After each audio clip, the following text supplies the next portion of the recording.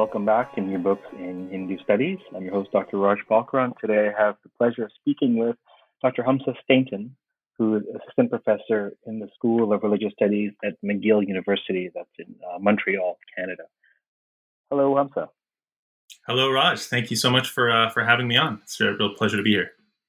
Welcome to the program. We will be diving into Hamza's new 2019 OUP publication entitled Poetry as Prayer in the Sanskrit Hymns of Kashmir. So you already sort of start doing this in the very title, but maybe you can locate us to begin with historically and geographically in terms of what you're looking at in your book.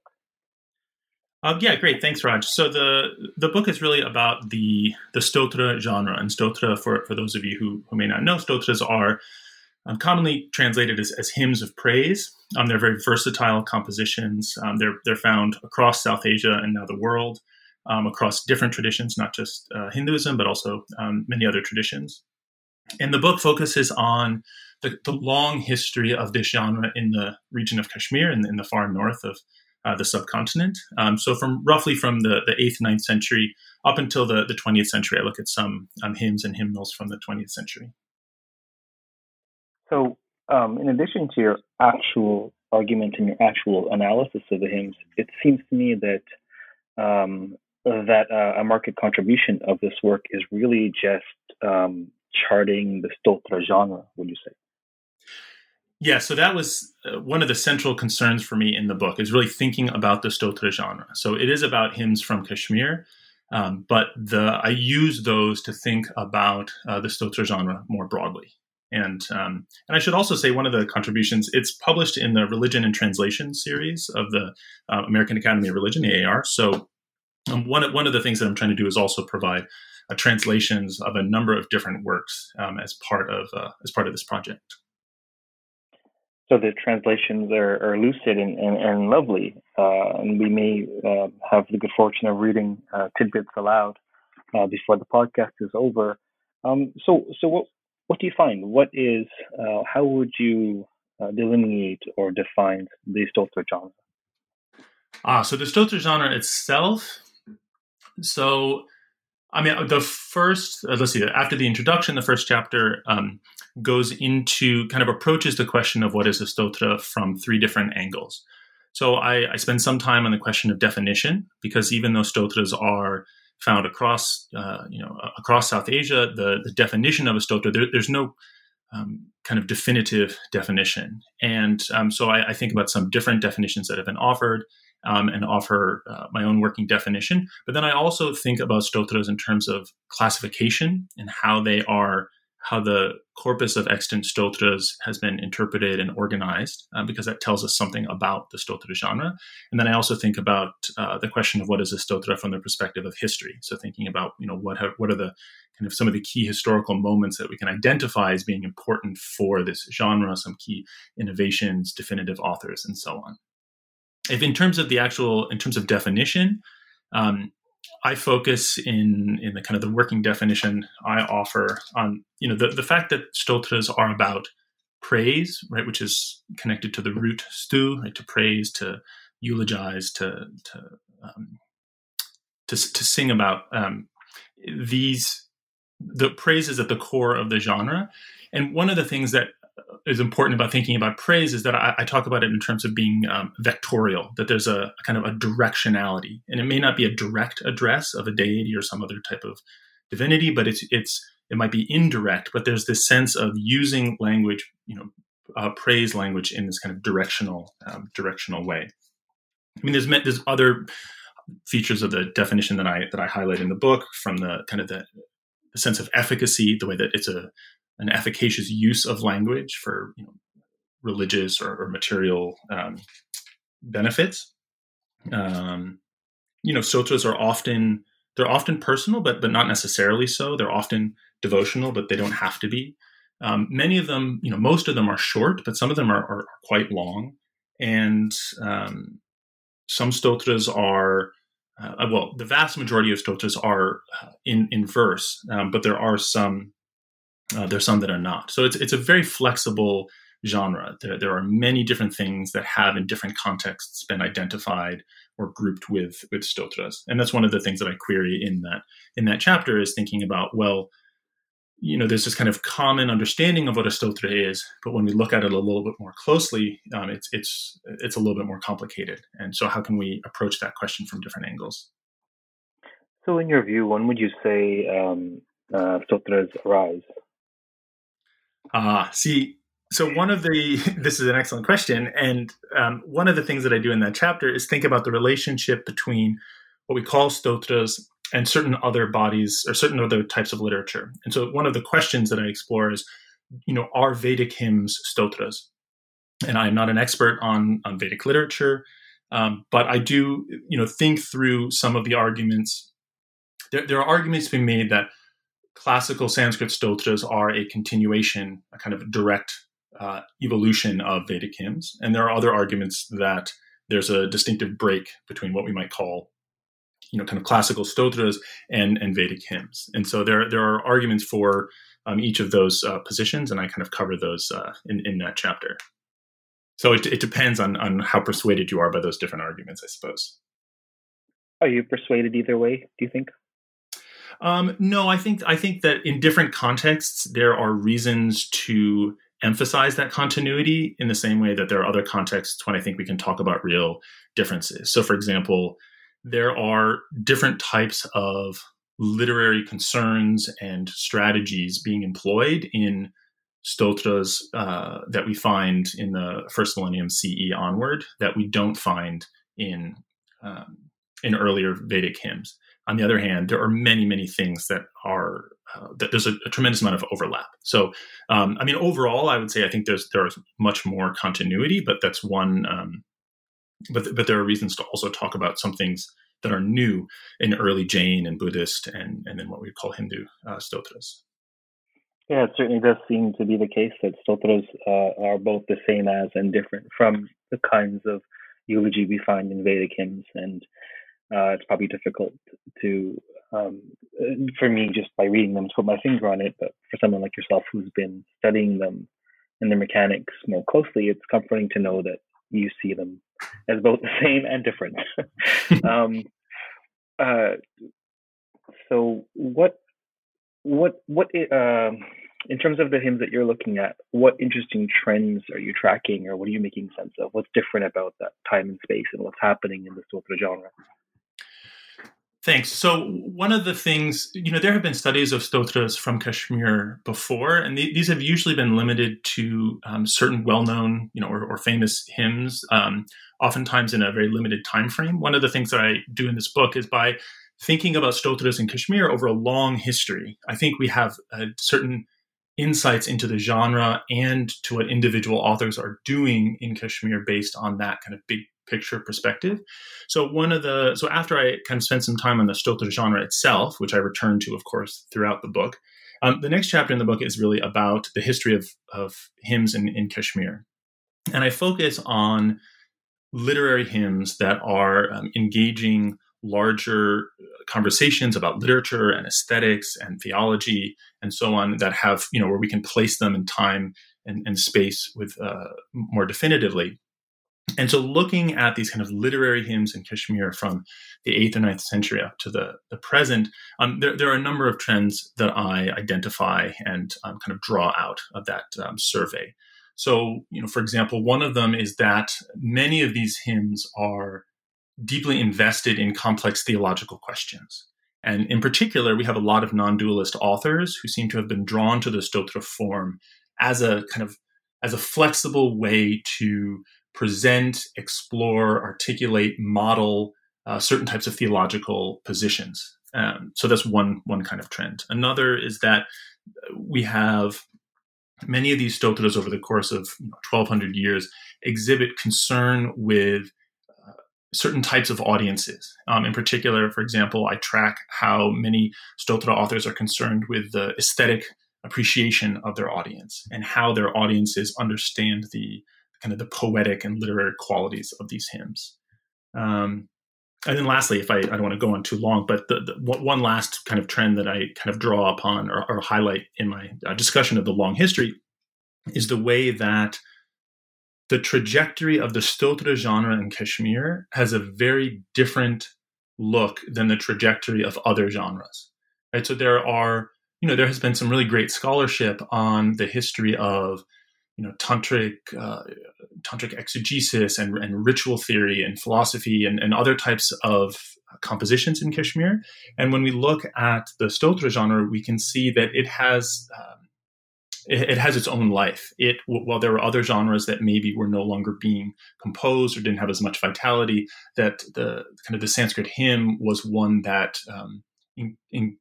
continued to flourish as a source of experimentation and insight and development for centuries. So that's something we can only see when we look at the long history.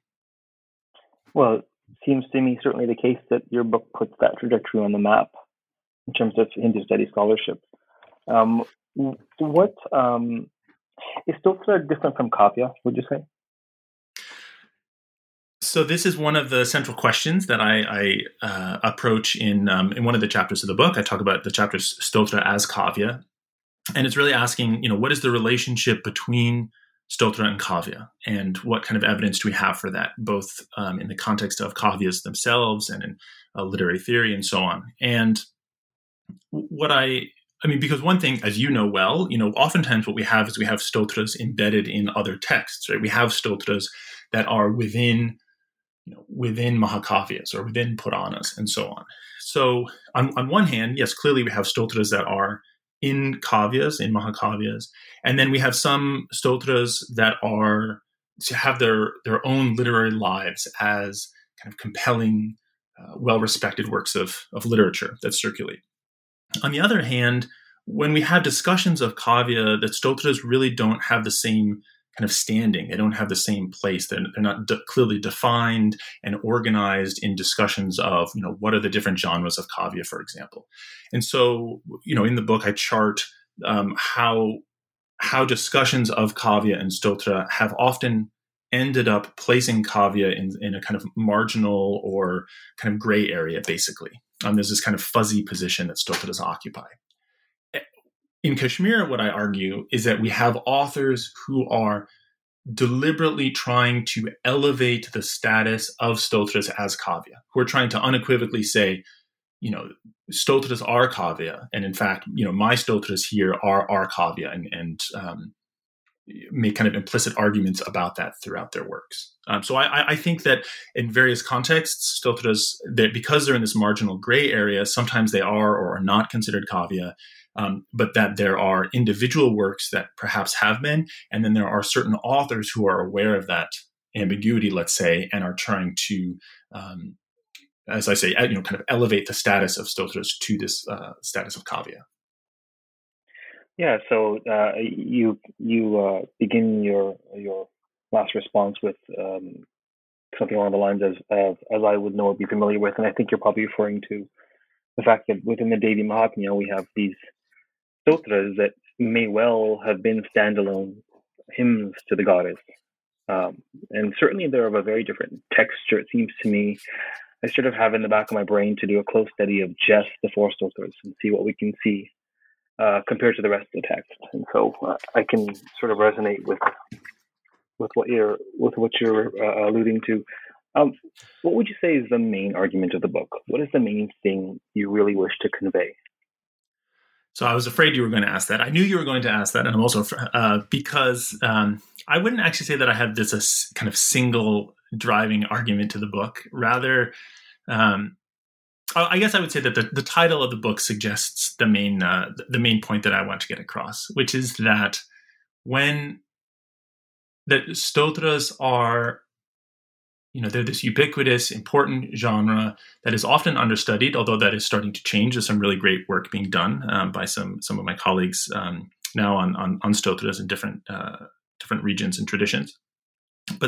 So one of the things I'm trying to argue in the book is that we should take these texts seriously as both kind of religious expression and poetic expressions. I begin the book really thinking about the basic dynamic of, the close relationship between poetic and religious expression in South Asia. I mean, throughout the world, of course, but in South Asia, this is a very strong relationship. And so thinking about, poetry as prayer, prayer as poetry, and what is the power of the power of having prayer expressed as poetry. And so some of the arguments in the book are very much about understanding the Stotra genre and really understanding the full kind of power, potential, the full flexibility of this genre, and hence to help explain its appeal and versatility over the centuries. And then I'm also looking at, in the case of Kashmir, and thinking about, what has this genre been able to do? Why have authors turned again and again and again to this genre over the centuries in Kashmir? And so how that, it connects closely to discussions about kavya, right, about literature, but also questions about aesthetics, right, thinking about, we maybe we'll talk in a little bit about rasa, for example, that there are all, and then certainly theological questions. So there are all these things that are touched on by stotras. And so thinking, how does the unique configuration of religious and poetic expression that we find in this stotra form, what can that tell us about, the genre overall? Of course, we can learn things, but then also specifically about the history of religion and literature in Kashmir. Fascinating. So, I guess your title says it all, poetry is prayer. Would you regard these stotras, the ones that you study in any case, as, it's safe to say you would regard them as both aesthetic and religious expressions, yes? Yes, certainly. In different ways, of course. I mean, there are, we're talking about lots of different types of texts. But I think that prayer, I have a chapter in the book that is about the category of prayer, and specifically about poetry as prayer.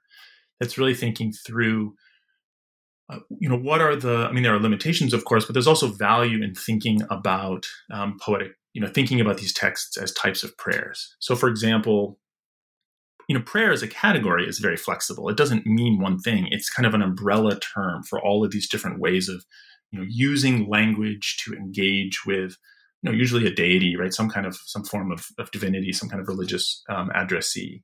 And so, the stotra too is this kind of flexible umbrella term that encompasses everything from, of course, praise and petition, but also kind of meditative contemplation, expressions of gratitude, or statements of auspiciousness and blessings. There's lots of different functions accomplished by the language of stotras as prayer.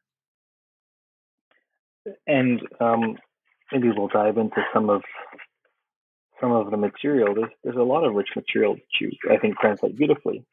How to begin? Was there a particular stotra that you quite enjoyed or resonated with, or you think might be fruitful to dive into? Well, a lot of the book uses a couple of chapters of the book focus on a 14th century text called the Stuti Kusumanjali by Jagadhara Bhatta. And Jagadhara he lived in Kashmir, and we have one other kind of grammatical text by him. We don't really have much by him. But it's a very large, it's a major literary work. It's very creative. It's very ambitious, and it has, it hasn't been studied very much at all. I mean, it's been referred to a few times. A few verses have been translated. And so I use, because it's a collection of 38 different stotras in this kind of cohesive, large text, and it reflects quite a bit on the stotra genre. And it also was composed probably in the 14th century at a time when there weren't a lot of other compositions in. We don't have a lot of other texts produced from that time in Kashmir. I use that as a focus for several chapters because I found it a very kind of powerful way to raise a number of themes and also make certain historical arguments. So, as you may know, a lot of the focus on religion in Kashmir has been on the, the kind of heyday of certain kind of tantric theological ritual traditions from the, let's say from the 9th to the 12th century. And there are good reasons for that. I'm not saying there aren't good reasons for that. But one of the things I was trying to do in the book is expand the window of time in which we look at religion in Kashmir and Sanskrit literature. So I focus quite a bit on that 14th century text because of some of those reasons. So that's one place to start. I because of that importance, I quote, I translate verses from that text in the introduction and conclusion as a way of kind of bookending the book. But there's also, this famous hymns, of Abhinavagupta and Utpaladeva, some of these great Kashmiri authors who are more well known, certainly. And I don't know, do you have somewhere? Are you thinking of something in particular, Raj? Would you like to turn to anything? No, I think I'm. I can suggest a verse if that's what you're. There's lots, but I think at the beginning of chapter 5, you have a beautiful translation of a section from the poem you have in mind. If I recall, yeah, beginning of chapter 5. Do you want to read that for us? Sure. This flower offering of praise, Stuti Kusumanjali, has been prepared here at the lotus feet of the Lord adorned by the crescent moon, by this servant, who collected it from the vine of fresh, beautiful praise poetry, watered by uninterrupted devotion. May it make the hearts of the virtuous full of longing with its fragrance. Yeah, it's gorgeous. So you have this really well-researched, interesting argument or set of ideas throughout the book, and then it's sort of like you have these sprinklings of of luscious translations of the primary source, and it's so one of the interviews I did on this podcast, which was probably very different from most of them, was Archana Venkatesan's translation, Endless Song, and it was luscious. It was mind-bendingly luscious. Well, she set the standard for the rest. I believe her book was the first in that in this Religion and Translation series, so she really set the gold standard for the rest of us. Oh wow, it's from the same series as well. Look at that. I'm trying to draw parallels without leading you too much in my answer. But let's put it this way: would you say that stotras are where people look for theological arguments? Or theological material, the way you research in your book? So in the past, I think people have often thought of stotras as where that an author might have their philosophical, theological arguments somewhere else, and then they kind of express themselves in these kind of spontaneous, ecstatic, effortless way in these hymns, and this is kind of their mystical experience put into language. And I'm not certainly. I don't know the exact way that certain hymns were composed and so on.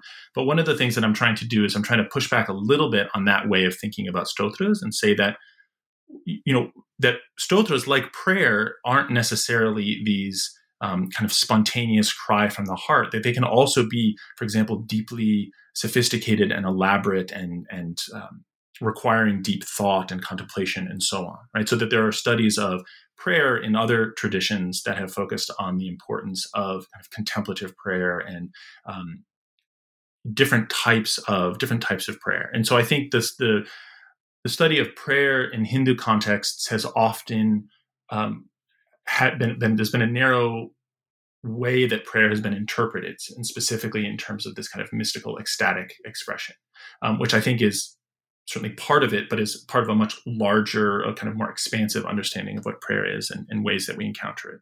So to answer your question about stotras and theology, I think that we can find a lot of thinking and theological thought and reflection in stotras, and I try to think about some different ways we might understand these hymns. So, for example, there's been some great developments in the study of stotras and thinking about stotras pedagogically, right, as texts that are teaching audiences certain things, right? So Egal Bronner's done some very important kind of pioneering work on this, but David Bhakta and other people have kind of approached stotras in this way. So I think about some of these stotras as kind of pedagogical, as models, right? Not just expressing devotion, for example, but as modeling how certain audiences might express their own devotion, and specifically in the case of, let's say, Utpaladeva, how they might express that devotion in a non-dualistic way, right? Because bhakti, of course, devotion implies this kind of two-ness. So it's a certain theological problem. So So that's one of the things, in the chapter, one of the chapters is on poetry as theology, and is thinking about the poetic possibility, the theological work that can be done by poetry. And so whether it's different types of figures of speech, different type of poetic strategies. And that's one thing that I'm looking at there. Yes, I find that fascinating. It seems to me that stotres in general can be quite unassuming in what they can yield in terms of the philosophy and theology and aesthetic material that they sort of encode, sometimes in a very unassuming way. I've learned a lot about the Devi Mahatmya's vision of the great goddess, for example, just by looking at probably the most ornate stotra in the text in chapter 4, I believe. And so it's really fascinating to look at them as separate entities and what they're accomplishing. And they tend to be rich, right? There's lots packed in there, would you say? Absolutely. Yeah, no, absolutely. I will say, Raj, I'm sorry that I did not read that wonderful article you wrote about the hymns in the Devi Mahatmya until after the book the book was way out of my hands. So, but that is an excellent article. So, no worries at all. Yeah, no, it's great.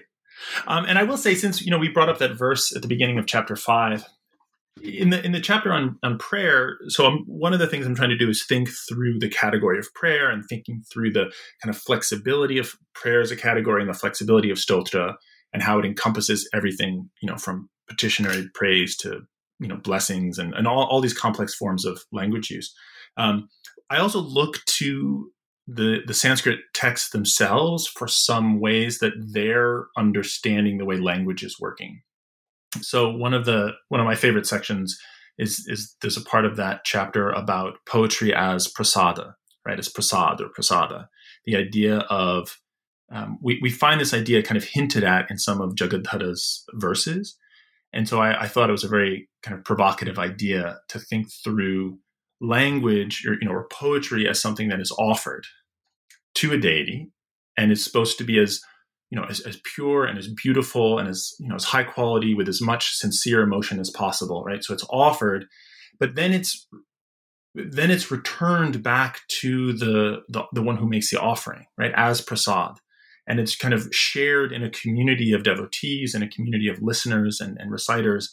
And so that there's this kind of circulation of that poetry, that the circulation of that poetry is mirroring the kind of circulation of material goods, right? Like sweets and flowers and so on, as this kind of substantiation of a devotional community. And so thinking about the way that poetry language can work analogously to other types of offerings to a deity. What a beautiful idea, actually, that language should be ornate or well prepared as a dish or a platter of offerings, and then first offered to the object of veneration, and then secondarily enjoyed or distributed among the congregation. That's a beautiful idea. And you mentioned that it's one of your favorite parts of the book. So tell us, are there other parts of the book that you quite enjoy? Well, I found as an author, it's always a unique experience to kind of go back to one's own work and to, because there are certain days when I turn back to it and I can't bear to read anything. And then there are certain days when I say, oh, that was actually a good point. So I've had I have various, my relationship to my own work sometimes goes up and down. I think at the end of the day, what I take away from my own book, one of the things is that these texts themselves are so rich, and that I'm grateful that at the end of the day, I'm not tired of reading these texts themselves, because they're so interesting and so rich, and there's so much going on. So anytime I like getting to revisit these texts. There are some other parts of the book that I'd be happy to talk about if you want to. I could bring those up, or if you have other questions Absolutely. you want to go. No. This is for those of you who've listened to this, you probably have mentioned this before. These interviews are very unscripted. I sort of value the live exchange that we can have an experience together, and also obviously covering basic data that anyone interested in the book from a scholarly perspective or as part of the readership might be interested in, like what, where, when, how, your methodology, your sources. And so once we covered the basics, I'm really happy to have you talk about the parts of the book that you feel would be most relevant to this podcast. Well, great. So there's a couple, some of the kind of the later chapters of the book, I think there's some things that are kind of interesting for the study of Hinduism, but also a little bit more broadly as well. So we talked a little bit about stotras and kavya and thinking about kind of classical literature. And one of the things that I do in that chapter is I probe some of the categories that often get short shrift in the study of kind of Sanskrit literature and Sanskrit in religious studies. So, for example, in particular, I'm thinking of the category of chitra kavya, right? Chitra meaning kind of fancy or flashy, brilliant poetry or literature. And so I look at the way that some stotras are experimenting with this kind of sophisticated, complex, elaborate, really virtuosic type of Sanskrit poetry. And so we can see the way that these the authors of these hymns are invested in questions of literary form and sophistication. And one of the arguments that I make about that, and this is something, Sheldon Pollock was one of my my great mentors, continues to be a mentor, and one of the things that I do in the book is I engage this idea of this, the debate around the so-called death of Sanskrit, which I think is one of the most misunderstood arguments out there. So I'm kind of engaging with that idea. And one of the things that I try to show is the way that the stotra genre, as I mentioned earlier, the trajectory shows a lot of creativity and experimentation and vitality at a time when other genres seem to have not been as important, or seem to have been less appealing, or they weren't being composed, or we just don't have them. And so that we can see that the stotra because the stotra was so flexible as a form, it allowed for authors to engage with lots of other things at the same time as they were composing stotras. So they were composing chitra kavya and stotra. They were exploring certain philosophical ideas, but presenting them as stotra. That there's kavyas written as stotras, and so on. And so I'm really trying to unpack some of the historical vitality of the stotra genre in relation to these debates about the vitality of Sanskrit literary production in Kashmir. I think to underscore what your work is hoping to accomplish, maybe unpack a little bit for our listeners who may not be familiar with what this argument about the quote-unquote death of Sanskrit amounts to. So, this will be a little bit of a simplification, but the idea, my understanding of the idea about the death of Sanskrit, which is admittedly a very kind of bold and kind of dramatic way to put it, is that there are certain conditions under which literary production in Sanskrit has flourished, and then there are conditions under which that flourishing has faded out and disappeared. Right? We have moments, we have time periods where their conditions are right for extremely elaborate and just impressive production in Sanskrit across genres, and then we have times when that no longer ceases to be the case.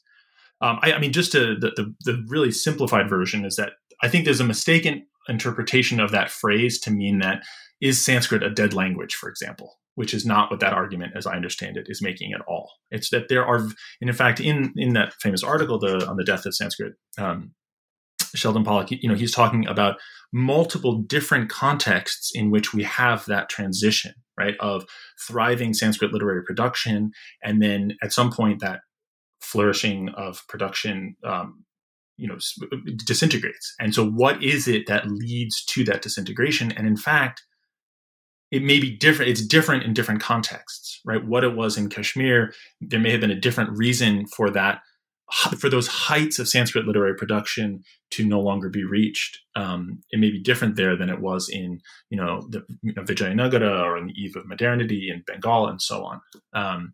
So I, in my mind, I'm not actually rejecting the central arguments of that thesis.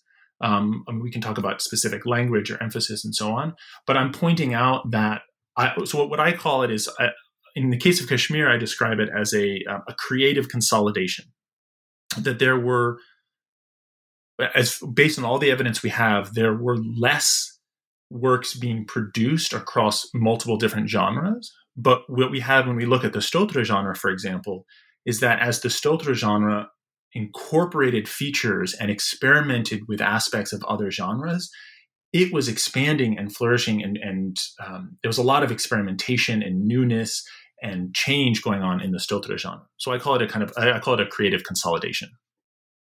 That's just one way to think about that. Sounds like an apt phrase.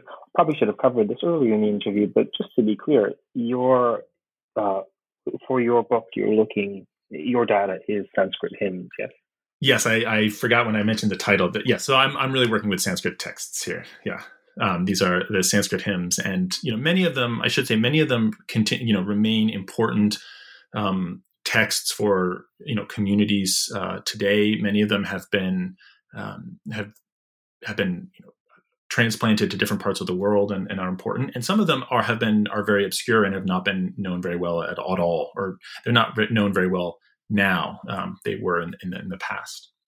So a range of sources. And I should also say, if I may add, that some of them have been published multiple times. I do talk about some of the most famous hymns. For example, the Shiva Stotravali, the collection of hymns of Utpaladeva's poetry. But there's some poems that have been published in editions but never translated or studied, like the Stuti Kusumanjali.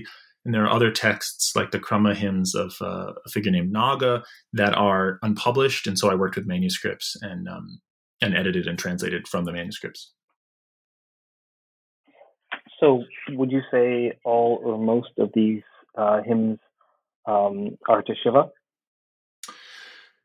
So most of the hymns that I'm looking at in the book are to Shiva, yes. And not exclusively. So, for example, one of the most prominent examples would be the Samba Panchashika. It's a text devoted to the sun god. Also, I'm assuming of interest to you, Raj. And then also there are hymns to the goddess in certain, in the Hara Vijaya of Ratnakara. And there are certain larger texts that have hymns within them. And so I talk about some of those. But by and large, the hymns I'm talking about are hymns to Shiva. Yes. Yeah, there's some interest in sun worship for sure. I talk about it a little bit in The Goddess and the Sun. That's this hymn that you look at is not one that I cover in the book, so it's interesting. I'll have to look it up. And of course, there are all these traditions, probably as early as your period, where Shiva and the sun are equated. Have you encountered that in your work? So the reason, so that we have the Samba Panchashika is commented upon by Kshemaraja in the 11th century in Kashmir, and Kshemaraja was a disciple, the most prolific and famous disciple of the great polymath Abhinavagupta, right, circa 1000 CE. And Kshemaraja wrote a commentary on the Samba Panchashika in which he interprets all of the Sauda, all the references related to the sun god, and he interprets them in terms of a kind of non-dualistic Shaiva position. And so it's this great example of a layering of a Shaiva interpretation onto the hymn to the sun. Whether or not there are Shaiva elements, it doesn't seem to be that there are obvious Shaiva elements in the hymn itself beyond certain kind of general references, let's say. So in the hymn itself, there doesn't seem to be a kind of direct linkage, but Kshemaraja's overlay on top of it made it a kind of classic example of that. Interesting stuff. While you were writing this book or looking at the hymns, was there anything that particularly sort of surprised you or threw you for a loop or sort of really changed your trajectory? One of the things that I was very intrigued by early on and that I pursued and that bore fruit in the form of, I think it's the 7th chapter on, was I kept encountering the language, the way that aesthetic terminology was being used in these hymns. And this is true in other contexts in Kashmiri Sanskrit literature, but in the hymns, there were a number of kind of references where authors seemed to be very invested in the categories of Sanskrit aesthetics. And I followed this particularly by tracing the way that these stotra authors were using the language of rasa, and particularly the language of bhakti and bhakti rasa. So for those of, I'm sure most of your audience is aware of these terms, right? Rasa meaning kind of taste, flavor, or juice. But in an aesthetic context, right, it refers to this kind of aestheticized emotion, right? It's different than the emotion we experience on an everyday in everyday life. It's this kind of aestheticized version of this emotion that has these different kind of conditions. And so there's a debate. Should I go on this? And can I explain this idea about Bhakti Rasa, Raj? Is that all right? Please. Great. This is about your work, by all means. So Bhakti Rasa, this was one of the things that I just found very fascinating, was the way that there were authors who would use the term Bhakti Rasa in their poetry. Now, if you're a good poet, you don't, there's this general sense of where you're not supposed to say, here is the sentiment of love, for example, right? You show, you don't tell. But there were ways that these poets were referencing the idea of rasa and bhakti in relation to one another that were intriguing. And it was intriguing because there had been a debate in Kashmir about whether or not bhakti, devotion, is one of the rasas, because there's a set list of rasas. And so there were, bhakti was one of the candidates to be an additional rasa. And so there were arguments specifically, Abhinavagupta identifies, saying, no, bhakti is not its own independent rasa. It is, bhakti is, it's kind of a subcategory, and we can attach it to this other rasa. So there were debates about bhakti rasa. And what I found is that in some cases we have poets who seem to be rejecting or pushing back against the position of theorists. There's a certain discord between the way that poets seem to be talking about poetic theory, and the way that the theorists were. And so I chart Bhakti Rasa in particular, and the way that, we may have the earliest reference to Bhakti Rasa as a term in one of these, in the Stava Chintamani, this text from 9th, 10th century Kashmir. And so I chart many people know about Bhakti Rasa because of later Vaishnava iterations that became so well developed and justifiably famous. And one of the things that I argue is that we have earlier ideas about Bhakti Rasa, oftentimes just inchoate in some of these hymns themselves. They never kind of blossom into a full-fledged theory that everyone is subscribed to, but we have different views on bhakti and rasa in some of these different stotra authors in Kashmir. So that was one of the kind of fun, not mysteries, but kind of fun threads to follow across multiple authors over several hundred years. Well, I think fun thread is a good way of describing that. That is chapter 7, devotion of rasa. And that's one of the features about this book. You say you sort of have, we were asking about your major contribution and major argument, and I think there is an argument for sure in the book, but it definitely fleshes out. There's so much breadth, like there's all these different threads. So maybe, and perhaps we should have done this earlier, but in either case, maybe you can just walk the listener through the overall structure of the book so we can get a sense of the threads that are in your argument and how they fit together. Great, certainly. So I've been trying to subtly do that in the way that I answer certain questions here already. So some of this will be repetitive. I'm sure we've touched on that. No, indeed. But as a form of review here. So, in the introduction, what I do in the introduction, in addition to establishing these kind of basic relationships, is I really introduce 6 key terms, right? And these are the terms, stotra, and then poetry, but specifically as kavya, poetics or aesthetics in terms of alankara shastra, and then the terms prayer, bhakti, and then the region of Kashmir. And so, the introduction kind of introduces those, I think I'd call them threads that weave throughout the book. Those are, they recur in different chapters. And so I return to those 6 terms throughout the book. And then the first chapter, Stotra Literature, an overview, is about this, what is a stotra? And it approaches that from the perspective of definition, classification, and history. And then chapter 3 is Literary Hymns from Kashmir. And this is this kind of big overview history of hymns in Kashmir, and specifically these kind of literary, sophisticated hymns. In chapter 4, which is a very long chapter, I look at many of the most famous and kind of influential hymns from Kashmir. And the chapter is called Poetry as Theology.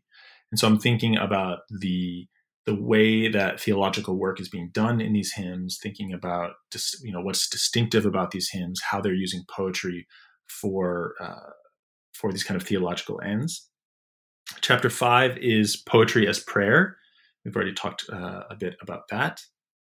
Chapter 6 is called Stotra as Kavya, and it's about the relationship between these hymns and Kavya literature more broadly. And then I look at kind of a case study of the Stuti Kusumanjali of Jagadharapata as a kind of example of Stotra as Kavya, and so thinking about that text in particular. Chapter 7 is Devotion as Rasa. So this is what we've been talking about in terms of bhakti. So thinking about kind of aestheticized devotion as a aesthetic category, and how Stotra authors are kind of reflecting the discourse of aesthetics, or actually making certain types of interventions, or implicitly arguing for certain types of positions in relation to aesthetics, and using rasa as a kind of the main example for that. And then the last kind of body chapter is the one that we haven't really talked about at all yet. I call it Stotra as Tradition. And this chapter is about the idea of tradition, not as something static or necessarily, or simply as something invented, but thinking about tradition as a process. And I look at the way that stotras have been particularly useful at certain points in time as a way of engaging with the past as part of adapting in the present. And so I look at an example from the 17th century, and then I look in the 20th century. So I look at Swami Lakshman Ju, who's a very well-known proponent of Shaivism from Kashmir. He was a Kashmiri, a great guru and teacher, and he taught many scholars in the field as well as a kind of a community of devotees. And so I think about the ways that stotras were important in his own life, in his research, and also in his teaching, and in how stotras were important in how he kind of formulated, articulated a certain tradition. Should I continue? There's one more critical argument to that chapter. Absolutely. So the last part of this that I would highlight is that I use that as an occasion to go into this question of quote unquote Kashmir Shaivism, right? Because Kashmir, I'm talking quite a bit in this book about non-dualistic forms of Shaivism that flourished in Kashmir. And, there's certainly value in talking about, there's value in using a phrase like Kashmir Shaivism. It's convenient, it's well-known. But I summarize some of the consensus among scholars on the kind of the problems of using that term, and some of the things that are misleading about it. And what I do in the chapter is I think about how stotras have been important to the way that Kashmir Shaivism, so-called Kashmir Shaivism, has been established and identified, articulated as a distinctive regional religious tradition. And in the argument that I make, it's a little complicated, but to simplify it, that there's a history of, what Alexis Sanderson has made this argument very eloquently, right? A separation of kind of certain tantric ritual from the kind of Gnostic systems that go along with it. And so that there's this kind of separation of kind of philosophical, theological, exegetical systems on one hand, and then technical ritual practice and treatises on the other hand. And part of that is because of the non-dual nature of that theology, right? There's sort of a turning away perhaps from the external elements of ritual. And what I argue is that in the 20th century, in the late 19th and in the 20th century, that stotras allowed for that. Stotras allowed for kind of bridging of that separation in a certain ways by bringing in the element of devotional practice to complement the very rich system of philosophy, theology, kind of interpretive frameworks, right? I'm thinking of things like the Pratibhijna, right? The school, the system of recognition, and so on. So that stotras were this way of making a very elaborate philosophical system also to be this kind of devotional religious system as well. It's not the only thing doing that, but it was important as part of that process. So I can talk more about that if you want, but that's I really try to tackle a little bit of that question about Kashmir Shaivism at the end. Well, that definitely resonates. The very nature of stotra, that etymologically probably should be sung or intoned aloud. Would you agree with that? That stotras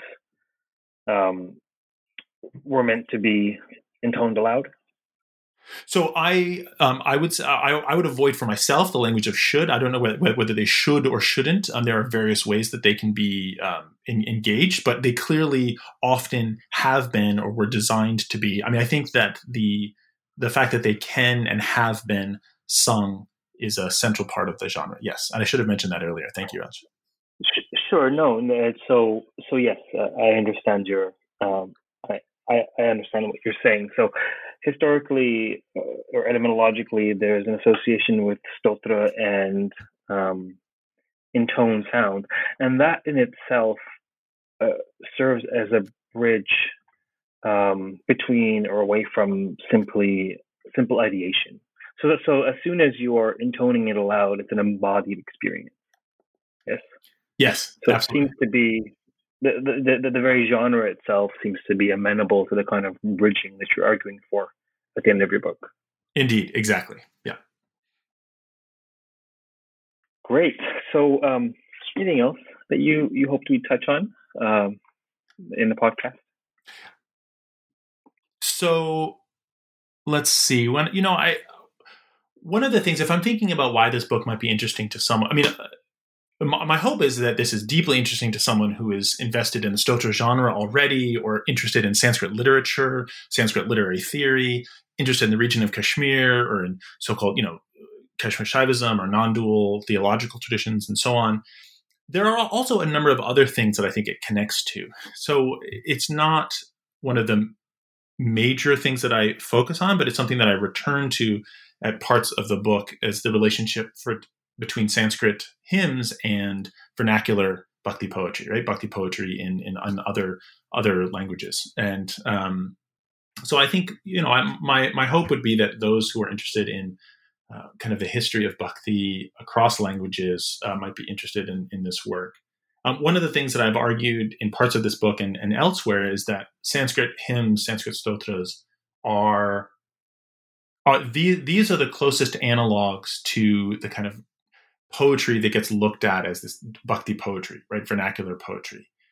When people talk about Sanskrit and bhakti, they usually turn, in my experience at least, they turn to texts like the Bhagavad Gita or the Bhagavata Purana. Now, there are good reasons to do that, but if we're thinking about the way that communities have experienced Sanskrit and expressed or experienced Sanskrit, devotion in Sanskrit, that I think, these stotras are really a much closer analog. They're found everywhere. They are memorized. They are recited. They're sung, as we were just talking about. So I'm trying to make some links between the study of Sanskrit stotras and the study of bhakti poetry in other languages. There's a number of other historical kind of small individual arguments, but those are some of the main things I really wanted to touch on in the book. Yeah. Well, it's clearly a fascinating contribution to a number of subfields within Hindu studies.